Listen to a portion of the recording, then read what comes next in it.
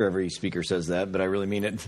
This is the third time I've had the opportunity to be out here in this area, in Woodward and surrounding. This time I was able to bring 5 of my 6 kids, and they are really enjoying this as well. I keep coming in February. I need to come another month as well and see some different weather, but it's wonderful to be here with you, and thank you for the opportunity to stand before you. Speaking of kids, you know, we do have a lot of them in our household, and one of the great things about having so many kids is, of course, and even if you only have one child or you just are around other children, some of the funny things they say, of course, over time. And so from our own personal family oral history, some of the questions kids ask have been particularly funny, and I'm sure you can think of your own examples as well. For example, one time one of our sons said, "Grandma, what's inside a giraffe's hoof?" Which is a question I'd never considered either. Or one of them said to me very sincerely once, "Dad, what would happen if there was a really rich guy with 5 children and a wife and a butler, and everyone died but the butler?" He was very exercised about this question, you know, great philosophical questions like that. Or, "Dad," this is a question one of them asked, "would God still love an anteater if it's got its head cut off?" So those are maybe your children ask more intelligent questions. So these are some of the questions my children have asked me over time, and I've tried to answer. Having a PhD doesn't help answer those kind of questions. But of course, as we get older, our questions get more sophisticated. You know, we've all heard something like, if a tree falls in the woods and no one's there to hear it, does it really make any sound? Or if you send someone styrofoam, how do you pack it? Or if it's true that we're here to help others, what are the others doing? And then, of course, things like, could God make a rock so big that he himself can't lift it? These kind of questions you hear on occasion. And, of course, most of those are, you know, obviously funny and facetious. They're not sincere questions. But in reality this morning, what I want to talk about is one question that is pervasive in every human heart. It is probably the most core question that in our quiet moments that everyone ends up asking at some point in their lives. It really is a question that stands behind and motivates most human behavior, or a lot of human behavior, in all that we do. And it's the simple but profound question of, what does God want? What does God want of me? What does God expect of me?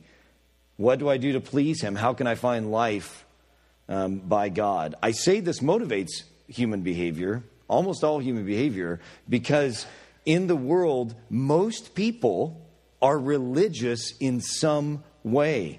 And every religion is trying to answer that very question: what does God want of me? How can I get his blessing? For the 1.5 billion Muslims in the world, their answer to that question, what motivates their religion, is the answer to that question. And their answer would be total surrender to God, which is one of the meanings of the word Islam, total surrender to God. And the way that one surrenders to their God, Allah, is to obey these 5 pillars of Islam: the confession of Allah as a true God, praying at fixed times, etc., taking a journey at some point in their lives. That is what motivates Islam. How can I please God? And the answer they give is very clear: these 5 pillars of Islam and total surrender. For the 1 billion or so Hindus in the world, their answers are going to vary because they have different traditions within Hinduism. But many of them will involve embracing some sort of idea like dharma, some ethics, and also the reality of karma, that what you do will come back to you in some sense. For the 400 or 500 million Buddhists in the world, their answer is that our goal is to achieve enlightenment through acting certain ways and certain forms of meditation, etc. For modern-day Judaism today in Israel and other places, also very diverse, their answer would be that we please God by obeying Torah, the Old Testament laws from our perspective, and the rabbinic teaching, right? And even though for the millions of people today who would not necessarily go to church somewhere or be part of religion, most of the time, if you just stop someone on the street today who's not here in church and say, "What can you do to please God?" they would have some kind of answer, wouldn't they? And it usually would be something like, "Well, I try to be a good person and don't do bad things," right? So my point is that from the most jihadist Muslim, from the most zealous Muslim, to really even just the average person, who's kind of agnostic or doesn't really know what to believe, almost everyone has some idea of this question in their souls: what can I do to please God? But here's the question this morning: what about biblical Christianity? What's the answer to that question when we think about what the Bible teaches? And you can pause and think for a second. How would you answer that if someone came to you and said, maybe your child or your neighbor, and says, what do I need to do to please God? Well, I don't think it's very difficult to know that we need to turn to the New Testament especially, and especially probably the teachings of Jesus, and maybe especially one of the most important places where we learn about Jesus and what he has to say, and that is what we call the Sermon on the Mount. And this is what I'm going to be speaking from through the services today, different parts of the Sermon on the Mount. And I believe, although we don't find everything, of course, about Christianity in the Sermon on the Mount, I do think the Sermon on the Mount, right out of the chute, right from the beginning, seeks to answer that question I raised.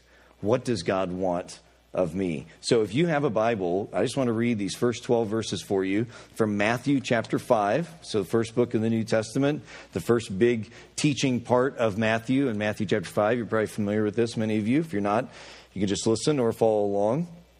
I'll read the first 12 verses of Matthew 5. It says, seeing the crowds, Jesus went up on the mountain, and when he sat down, his disciples came to him, and he opened his mouth and taught them. And here's what he said: "Blessed are the poor in spirit, for theirs is the kingdom of heaven.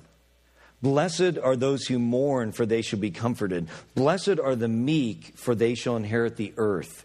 Blessed are those who hunger and thirst for righteousness, for they shall be satisfied. Blessed are the merciful, for they shall receive mercy. Blessed are the pure in heart, for they shall see God. Blessed are the peacemakers, for they shall be called sons of God. Blessed are those who are persecuted for righteousness' sake, for theirs is the kingdom of heaven. And blessed are you when others revile you and persecute you and utter all kinds of evil against you falsely on my account. Rejoice and be glad, for your reward is great in heaven, for so they persecuted the prophets who were before you." And here's the question: what is the point of this, and how does this relate to this question of what does God want of me? Well, I think it speaks directly to the question of what does God want of me because of that word that begins every one of those verses. Do you see it? Blessed. Blessed. This is the word in the Bible that communicates this is the people upon whom God's favor rests. Blessing, shalom, peace, blessing. That's our clue in this text, that our text is speaking to us on this huge human question: what does God want? Who are the ones that God blesses? Not just who are the ones that God gives money to, not that sense of blessing, right? But the sense of who, upon whom does God's favor rest? That's what the Bible means by saying who is blessed. And what is the answer? What's the answer according to these verses? I mean, you fill in the blank. What does God want? Who are the blessed ones? If you were to stop and think, how would you answer that? Well, I want to say, is this thing we call the Beatitudes, is this a new list of moral things? So today you need to go home and work harder this afternoon and this week when you're on your ranch or in your office, wherever you are, trying to be more of these things. So this is your new law. This is your new 9 pillars of Christianity that you have to do. Is that what this is? Is this a new Christian moral conduct or pathway to enlightenment? Absolutely not. No, no, no. What holds together all these Beatitudes is not a list of religious duties this morning, but actually what I like to call the POH, by which I mean a posture of heart. Whom does God bless? With whom is God pleased? He blesses and he wants one simple thing: a certain posture of heart, a type of heart response in us, a way of life that's not moralism, but a way of life that is coming out of having a certain orientation or a posture, a positioning of your heart toward God. Let me show you what I mean. Look at your text again. Blessed are the poor in spirit. To be poor in spirit simply means to have a humble heart.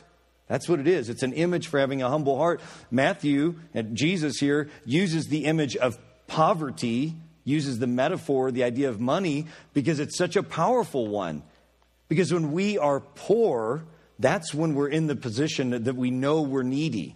You see, when things are going well, The rest of the country's in a recession, but I hear around here not as much, and that's good. God's blessing you. That's wonderful for many of you, and maybe some of you not. But for when our bank accounts are fat, we may give money and we may, praise God, but there's not the kind of prayers of crying out in desperate need for God as when we are at the bottom financially, right? That's just real life. It's inevitable. Now, the point is to use poverty and what its effect is to talk about our hearts is a very important and powerful teaching. Because this is saying God cares about a kind of heart that is in that desperate crying out poverty situation. It's a posture of heart. Look at the next one, verse 4. Blessed are those who mourn. This is a heart issue as well. When we are grieved by some trial or some suffering or the death of those whom we love, we are mourning. There's a in a sense, again, a poorness, a poverty of spirit that is there. But there's even something deeper going on here, because really Jesus' teachings here relate to the book of Isaiah in the Old Testament, which talks about God comforting those who mourn, right, from Isaiah chapter 40. And what that means is those who are longing for God's kingdom to come. That's especially what Jesus is saying here, where he says, blessed are those who mourn, those who are seeing the world around them and we are brokenhearted by it. But my main point is here again, what is blessed? Those who have a certain posture of heart, those who are longing in their hearts to have God's kingdom come. Look at the next one. Blessed are the meek or the humble or the gentle. More of the same. This is a certain posture of heart, a way of relating to God and to others. It is the way that Jesus himself modeled so amazingly. In fact, everything in the Sermon on the Mount and all the Beatitudes, if you read the rest of Matthew, you'll see that Matthew gives us at least one example of Jesus being the greatest example of that very thing. Poor in spirit, mourning, meek, humble, and gentle. And we can think of later in Matthew, time we're going to be talking about here, I'm sure, as Easter is coming up, and the triumphal entry into Jerusalem, where Jesus comes in with great humility. He is the one who models ultimately this meekness and this humility. It's a posture of heart. Blessed are those who hunger and thirst for righteousness. The next one, it is again a powerful image, not just those who do righteousness, but those who have a heart that is oriented towards God's way and his coming kingdom. And look at the next one. Blessed are the merciful. This is, again, not just an action, but it is a kind of heart. It's not just doing the right thing. It is having a heart that forgives others and is willing to see our own brokenness and to give mercy, to extend mercy to others. That's a heart position. That's a posture of heart. What does that look like? Well, in Matthew's day, in Jesus' day, one example from the earlier chapters of Matthew is the man Joseph. He is an example of a man who had a merciful heart. He's engaged. This beautiful young girl, turns out she's pregnant. The law says he has the right to have her stoned, right? And he's hurt probably too. He's embarrassed. He's hurt. He's frustrated. Socially, it's a big mess.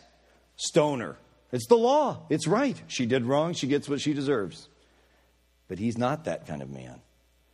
He instead decides to put her aside, maybe even with money, we don't know, but to put her aside quietly so she would not be shamed.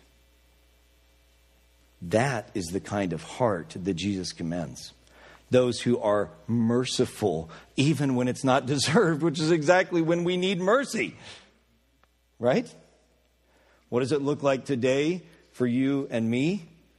Having a merciful heart towards that coworker who's maybe been aloof to you and has hurt your feelings, or has spurned you, or even more, has spoken ill of you and caused you trouble in your workplace, made fun of you publicly, been promoted over you, right?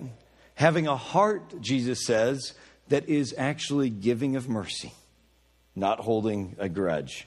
It looks like forgiving from the heart those and blessing those who misrepresent you and do injustice to you, seeking not your own vengeance, but having a heart that is full of mercy. Blessed are those, Jesus says, whose hearts are being given towards merciful. There is a greater virtue than justice, according to Jesus, and it is the virtue of mercy. And then look at the next one there. Kind of brings us all together. Blessed are the pure in heart. In light of what we've said, it should not be surprising. These are all about having a certain posture or attitude of heart. But we can misunderstand this one as well. This does not mean you are perfect. I think especially maybe for men, right? But for all of us, when we see something like pure of heart, we immediately think of all the ways we have not been pure with our eyes, for example, right? But this is not what purity of heart means. That's a misunderstanding. Purity, I mean, that is a good thing. I'm not recommending using your eyes badly. What I mean is that misses the main idea. Purity of heart means wholeness and integrity of heart. It doesn't mean perfection. It does not mean you never do anything wrong. Purity of heart means that your internal, your heart, your reality on the inside is actually oriented toward God. It's not perfect. Right? We all fail in many ways, and we all sin. But a matter of what Jesus is commending is having a posture of an attitude of heart, like King David. He was far from perfect. Killed a man, committed an adulterous affair, right? All kinds of problems, yet he is a man after God's own heart. Our tendency is to look at the outward and say, that's purity or not. Purity is not a matter of outwardness. It's a matter of an orientation toward God that results in outward transformation. Absolutely. But we can't get the cart before the horse on that matter. So blessed are the pure in heart. And also, blessed are the peacemakers, which is related to mercy. It is this heart attitude that is not seeking to cause trouble, but is actually giving and making peace with others. So, what I'm suggesting to you is simply that when we read the Beatitudes, instead of making them into a new list of moral things to work on this week, we need to see that God is calling us and inviting us to having a certain orientation towards Him, and that He sees and cares about the inside, our hearts. So, are these the new entrance requirements for Christianity? Is that the point? So if you do this thing, then you're blessed? See, that's the logic of how we usually read these. Jesus is saying, okay, all right, you might say to me, all right, Jonathan, that's fine. He cares about the heart. So I've got to do these things and then I'll get the blessing. That's not the logic of these verses. It is a pronouncement of blessing and then an add-on blessing on top of that. Do you see the logic of these verses? Look at them. They're not saying, if you do this thing, then God will do this for you. That is religion. That is Islam. That is Hinduism. That is Judaism. That is unfortunately much of Christianity that is not biblical. If you do this, God will do this for you. That's not the logic of the Beatitudes. They are saying this is the person upon whom God's favor rests. And then you also get this other blessing, for theirs is the kingdom of heaven. They shall be comforted, etc. It's like saying to your wife, I've purchased a great 10-day Caribbean cruise for us. This is the blessing. She didn't do anything. I mean, she did do something to deserve it. What I mean is, it's just a blessing that's given. And then I also brought you the sparkly dress, right? That's how the Beatitudes work. They are a pronouncement of blessing. They are a gift of God to us. And then there's an additional blessing. This is not an if then. If you do this, then you'll get this. That is not the gospel. Do you see? So, this is an unpacking of what God cares about. Yes, we can pursue these ways of being merciful and kind, but we cannot get the cart before the horse and think of that if we do this, God will do this. Instead, this is a pronouncement of a way of being, a relating to God that is the blessed life. A posture of heart. Now, we could just stop there, but did you notice I didn't deal with verses 10 to 12? And that's because there actually is a logic here that we need to understand. The verses 10 to 12 are also blessings. Those who are blessed, who are persecuted. And in fact, verses 11 and 12 take that beatitude in verse 10 and make it even more significant by rehashing it and unpacking it. Do you see that? You have a double emphasis at the end here on persecution. What in the world is the relationship of those verses to verses 10 to 12? I think it's simply this, that when in fact we do begin to orient our lives towards having a heart that is oriented toward God and begin to let that work its way out in being merciful and kind and humble and gentle, poor in spirit, the result is certainly a sense of God's blessing on the inside and even on the outside largely. but it also results in persecution. It actually results in the opposite often happening to us because we are citizens of two worlds. If we begin to orient our lives towards God's coming kingdom, the kingdom of heaven, and yet we're living, and if we live that way on in these kingdoms of the earth, the result is not, yay, we are so proud of you. It's instead often persecution and opposition. Right?